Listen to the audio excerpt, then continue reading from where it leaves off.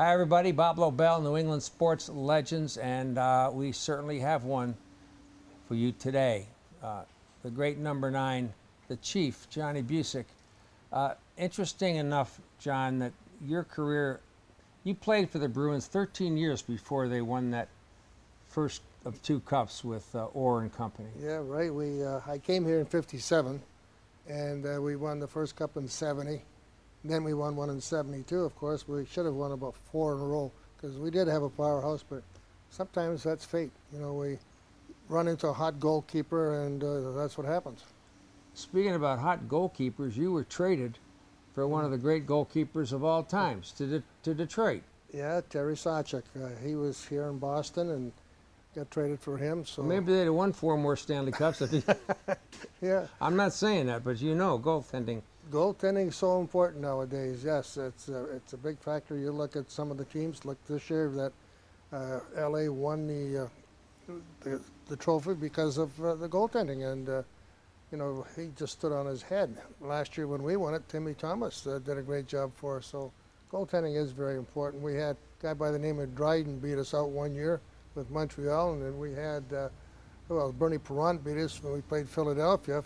So you got to have goaltending, and you got to have special teams. Yeah, but they didn't think so. They traded you for, they traded Sawchuk for you. So apparently you were a higher commodity for them. Well, I think the story behind that was Terry was not happy in Boston, and he wanted to go to Detroit, and they worked out a deal, which was probably the biggest break in my life because coming to Boston was something else, and I was reunited at that time with Bronco Horvath and Vic Stasiuk, who I played with in the minors, and that put us back together. So I was like coming, you know, right playing with the guys I played with, and we were familiar, and called the Uke line at that time, and we had quite a time.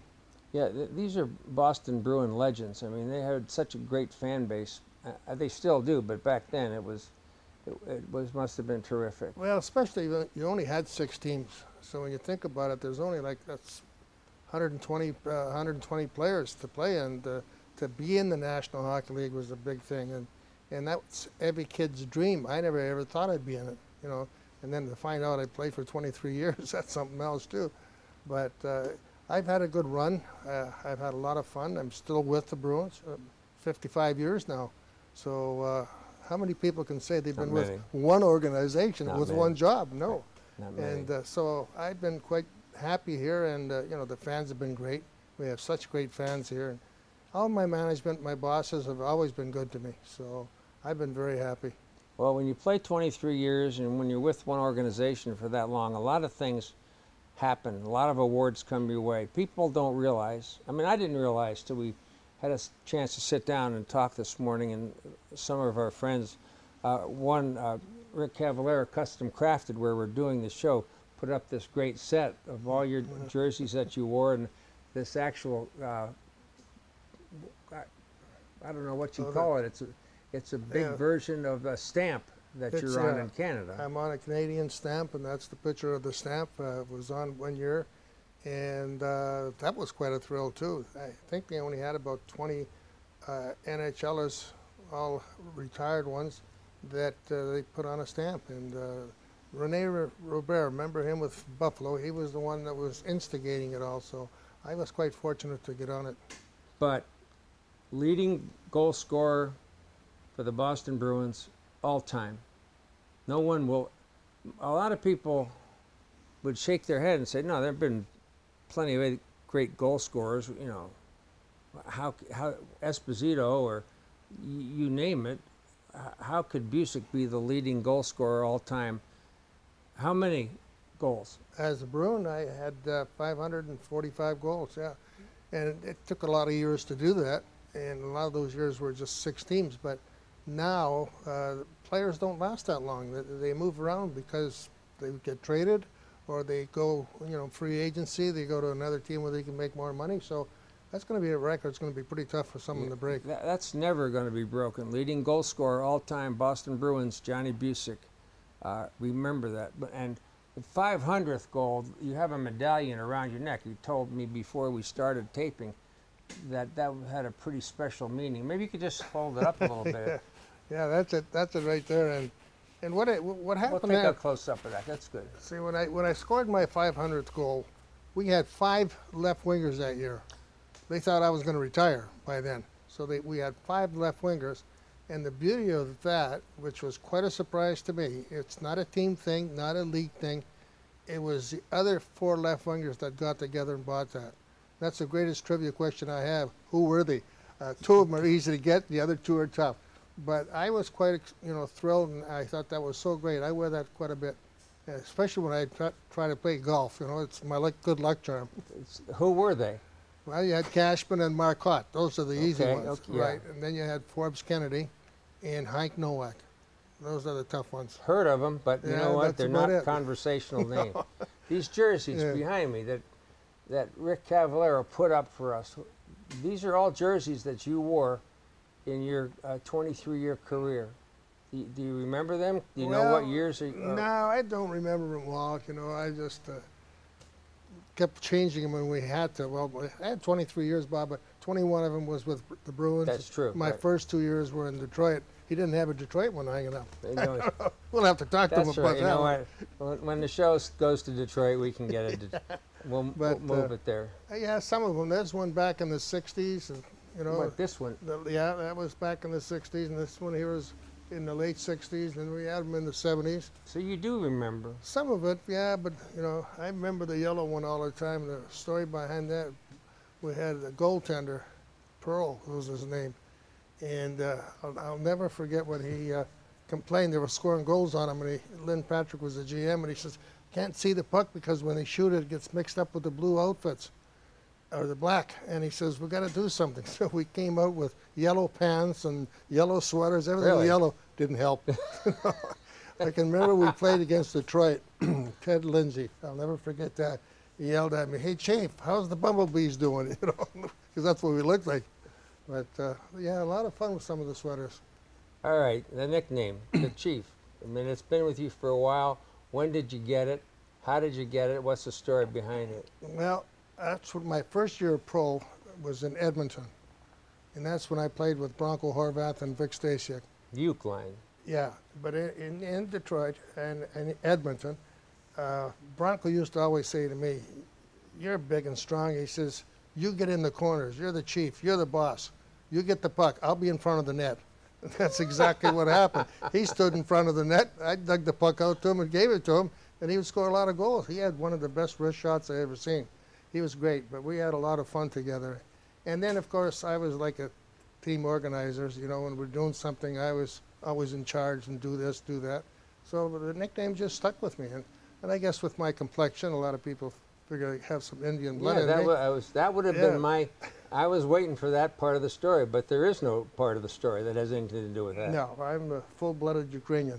So anyway, but hey, and the name's still there. Everybody still calls me Chief. But that's a good piece of information. It has nothing to do with an American Indian heritage I think or Canadian Indian heritage. the biggest shock anybody ever had was Stan Jonathan.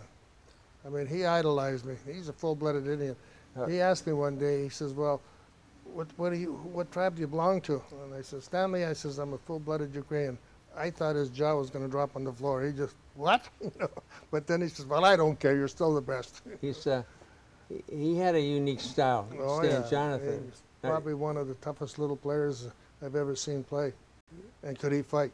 Yeah, could he fight? Could you fight? I didn't fight too often. I had 4 fights, and I won all 5 of them. As I figured that one out. Yeah, no, I wasn't a believer in fighting for, I wanted to be a goal scorer. And I said, if you fight, you're in the penalty box, you're not going to score goals. And, but when I had to fight, I did fight. And I can't recall losing any. But Were they, in those days, Bobby, you go back into the 70s, I played at 220 pounds. I mean, that's today's weight. Yeah. And in those days, I was probably one of the heaviest in the league. Totally. So There were a lot of little guys. yeah, and I used my hips a lot. Everybody used to love my hip check. Yeah, and but you'd I be was known illegal for that. today. Oh, yeah. What? Now the hip check is Everything like, changed. Well, you hit them in the midsections. You just throw that. but you don't undercut them. No. There's a big difference, and I had the knack for it. I used to catch them coming around the net, but But when you're 220 pounds, it hurt. Not me, it hurt them. yeah. I think I'm paying the price now, though. I can predict the weather. Look, You know, so, we're all paying the price. yeah, You're right. But anyway, it was fun, and you know, what you got to do with that hip check, you got to have it, you coordinate it with your centerman. And Bronco was one of the best. He used to change him around, chase the player around behind the net. Of course, the player is looking down the puck, and that's when you come and you get him. Bang. Bang. Don't keep your head down, right? No, that's a lesson they learn. And they still have to learn that, right? Oh yeah, yeah. You still see a lot of it, but now you don't see too many hip checks. You'll see the odd one. Leo Boyven, remember him? Yes. He used to be one of the best. I thought I was good, but he was a little better because he was shorter, stockier. But boy, he hit you, you felt it. Now here's the deal: helmets, protection. Everything's geared toward protection. I doubt that you guys had a whole lot of protection. Oh, I never wore shoulder pads. I just wore caps. Never wore a helmet in my whole career. And shin pads, I think right nowadays, you see some little kid playing Pee Wee hockey would have the pads I had on. They're very thin, very light. But, you know, and the other thing was, too, we respected the players. You never seen anybody getting hit over the head with a stick or, you know, getting a high hit. You didn't see much of that at all. It was more respect, I think, than there is now. And now a lot of players get out there and they just try to hurt you. You know, it's a shame. Why has that evolved? Because of the equipment? Is it just such a, now that you have all that protection, you feel like you can be a bad guy? Well, yeah, and you know, that gives some guys a little more bravery. You know, they feel a little stronger because, like the shoulder pads and all that, you're almost like you're in an armor. Like, you know, it doesn't hurt.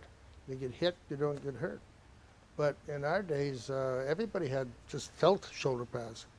And it was lighter, so it was easier for you to work with. And the shin pads were lighter. Everything was lighter. But there was no desire to hurt anybody. It was just... Not in those days, no. I mean, you used to, you know, everybody asked me what was my worst injuries, and I've separated both shoulders, and both of them were actually freaks. Rocket Richard took me into the boards one time, and my shoulder got caught on top of the dasher, and I split and pulled it apart. And then Pierre Pilote, another guy never played physical or dirty, he did the other shoulder, same type of thing. The way you go into the boards. I fell and I separated both of those. But I've never broken a bone except my nose. But I've never broken any bones, and I did break a bone playing carpenter. You know, fell off a ladder. But other than that, no, I came out of it pretty good. But there was no, there wasn't even talk of concussions back then, was there? No. We used to think it was just a headache. We'd take an aspirin and go. But, you know, you got to recall, when you had 20 players and that's all they carried, if you got hurt and somebody came up, was hot, you could lose your job. So you played hurt. Yeah. We worried. We didn't have long-term contracts. I had one long-term contract for 3 years my whole career. Everything was a year. And I think that gave me the incentive to really work hard, because if you wanted to stay there and play another year, you had to produce. So I had a lot of 20-goal years. That's about, Chief, today they're bigger, stronger, faster, better protected. It's a whole different game. In fact, I don't know if you're a big fan of the shootouts during the regular season. I can't stand them, but so that's why I wish they'd just start with the playoffs at the beginning of the year and forget the regular season. Yeah, well, we didn't have too many shootouts after the game. We always had another 10-minute period after that, and I used to like that. It was always nice to have a penalty shot, though. That was always good. I mean, that brings a little excitement to the fans. Is that a lost art? Yeah, you don't see too many. No, of them. they score like, No. I think the ratio's like 1 in 5 penalty shots are scored. And I don't recall exactly how many I had. I think I had 4 or 5. I know I scored about 3 of them. But that's a big thing, too. A penalty shot brings a lot of excitement. And I'm sure the shootout, nowadays, a lot of people enjoy it. I don't think so. A lot don't. I don't think so. You don't.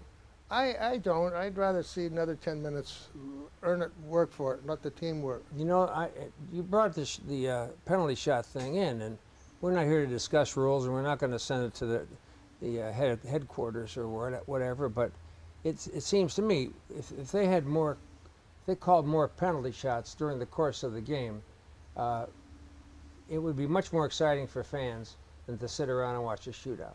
Yeah, I think so, because it's a little more pressure. I'm sure there is. You know, when you penalty shots are, it is stressful when you get out there. When you got that Stressful for you or for the goaltender? Well, for both, even for yourself. But you got 18,000 fans yelling and cheering you on, especially if you're on home ice. Your hair just stands right up, so you get a little nervous out there. You still have some. Yeah, I know. I shouldn't have dyed it, huh? Change the color. Oh yeah, you'd be looking like 20-something.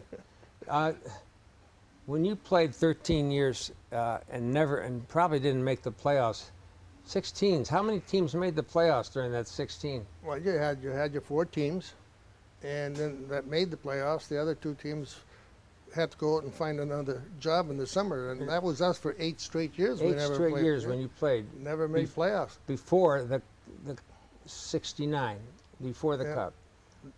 Then I went out and worked, Bob. I had to get a job. I used to drive a tow truck. I used to grease cars, change tires, pound out fenders. But I did that every summer. I was lucky and fortunate enough when I went back to Edmonton, I had that job waiting for me because it was good for the garage that I worked for. When somebody would go on holidays, I would do his job. So I was able to... But every player had to have an off-season job. Oh, sure. Yeah. We didn't get the big bucks. And there was really no television. No. Hockey night in Canada for John Bucyk. Harry Simmons once told us, he says, if he had a bunch of us like we did in the 70s and had to pay him like they are now, he said we couldn't afford it. Well, Harry's, you know... He would never afford it anyway. Afford, right.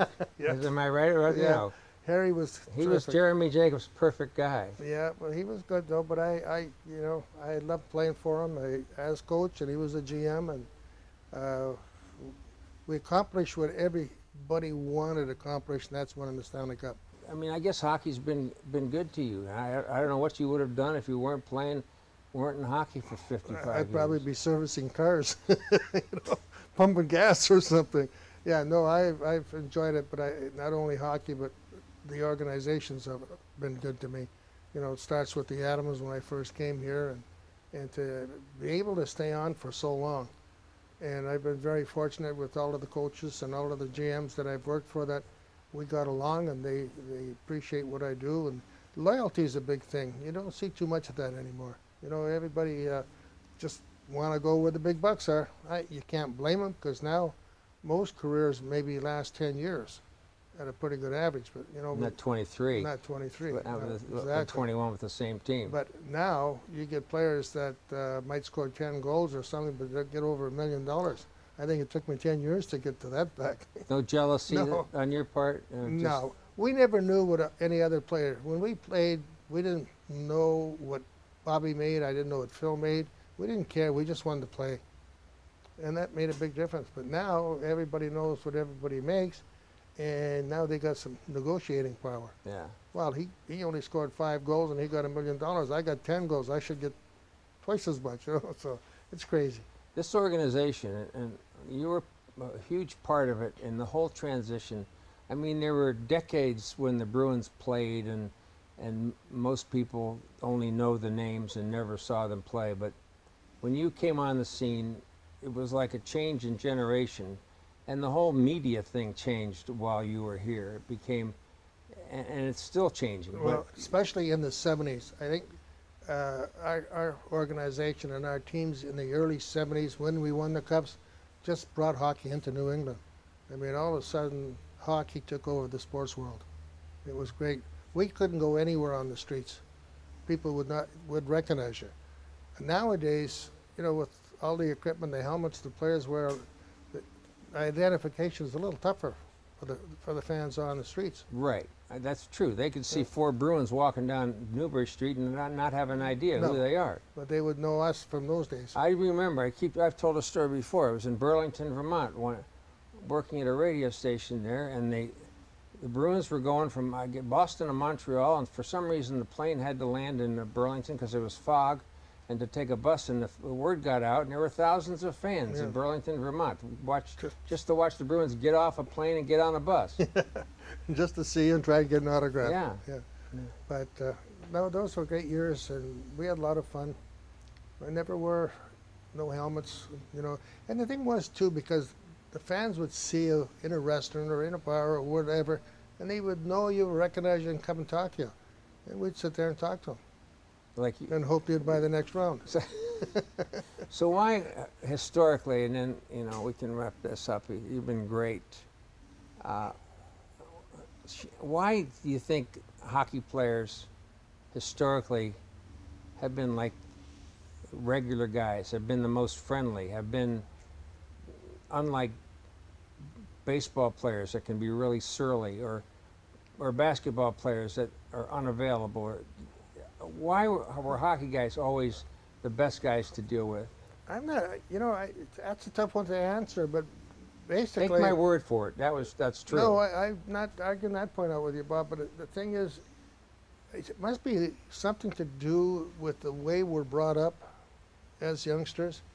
And it just, you know, we know we want the fans, you need the fans, and it's somehow it's put in to your mind when you first come, hey, don't shrub the fans, they're paying your wages. Plus, I mean, it might have been a compliment to be recognized. Oh, I think it was great. I used to love it when I'd go on the road and people would boo you, because when they're booing you, you know they're thinking of you. So that would just to give you a little extra energy. How, I said that was the last question, I lied. How, when you went back home in the off season, and yet there was no television, and you know, how did that recognition come about? How did everyone know that you were the chief and you played for the Boston Bruins, whether you made the playoffs or not? A lot of it was in the papers. The local papers would carry it, and they'd have pictures of you. People would recognize it. So that would be no problem at all. And I know a couple of times when I was driving the tow truck at the garage, I went and towed some cars up, and the people would look, "Aren't you Johnny Bucyk?" You know, all surprised that I was driving a tow truck. I said, "Yeah." Yeah. It still makes you feel good, right? Oh, sure. Yeah, they recognize you. Did you have any enemies? Just guys? Just the 4 guys that I beat up in my playing days. No, not really. I don't think so. I don't think so, right? No. No. No. It was. No, I've had, you know, even nowadays when you run into some of the players you played against, you're friends with them. When we play in a lot of golf tournaments for different charities, and you know, you see some of the guys you played with, and it's always nice to chat with them. Hall of Fame moment? Hall of Fame moments, you know. What was the Hall of Fame thing like? Well, that was great. That was a great honor. You know, I'll never forget that, though, as long as I live. When I first got the phone call, my mother says, "What's the matter?" And I says, "I've just been indicted to the Hall of Fame." She says, "What? What did you do wrong?" You know, I said, "What do you mean?" Instead of inducted, I should have indicted. You know. The number 9 is an iconic number in hockey. I think 10 in soccer, number 9 in hockey. Why is that? Why is number 9 like the big number? I don't know why. You know, you look at some of the players that have worn them, and in the past, and they're all retired. You start off with the Rocco Richards, Gordie Howe, Bobby Hull. All number 9s. All number 9s. Then you had Andy Bathgate. But a lot of teams now what they've done is honor it for 3-4 years. They don't retire, but they just honor it. So that's changing because they're running out of low numbers. So well, usually the low numbers were from goaltender to defenseman on out, right? Yeah. And we have quite a few numbers that are retired, and most of them are all low numbers. yeah. So Well, of all the things, the retired number, the Hall of Fame, the Stanley Cup, all those, you know, some individual awards, team awards, what's the peak? What's the top of the mountain for you? well, I think the top was when we won the Stanley Cup See, in it's always a 1970. team thing. This is right. Yeah. Yeah. That was the best. And then this little medal meant a lot to me. You know, for 4 individuals buying it on their own and surprising me with it. You know, here you got 5 of us looking for 3 jobs. You know, and then for them to do it, I was very proud of that. They would probably say, okay, take this and go home. Try to go home so we can play. I know a lot of left wingers that came up in those days too got traded because I wasn't ready to quit. He's the chief, and it's all Ukrainian. It has nothing to do with the Indian heritage, which I think will surprise a lot of people. Oh yeah. I think that people could go back to One Flew Over the Cuckoo's Nest and see the chief, who had a big role in there, but that was his nickname. So it's just Well, when they retired my number, Stan Jonathan's mother made me a war bonnet, and it's beautiful, all hand done. really. Real eagle feathers, embroidered on the back. So when you bend over, it opens up. It's got a bunch of Bruin stuff in it. Yeah, it's hanging up in our museum at the Garden. Fantastic. Yeah, Okay, so That if was you quite get an a chance at the Garden, go to the Sports Museum, yeah. check out that. It's there. It's okay. Number 9, All right. Chief. Thanks a lot. My pleasure, Bob. All right. That was good to see you. Me too. Thanks. That's going to take care of it for this week's Sports Legends. The great one.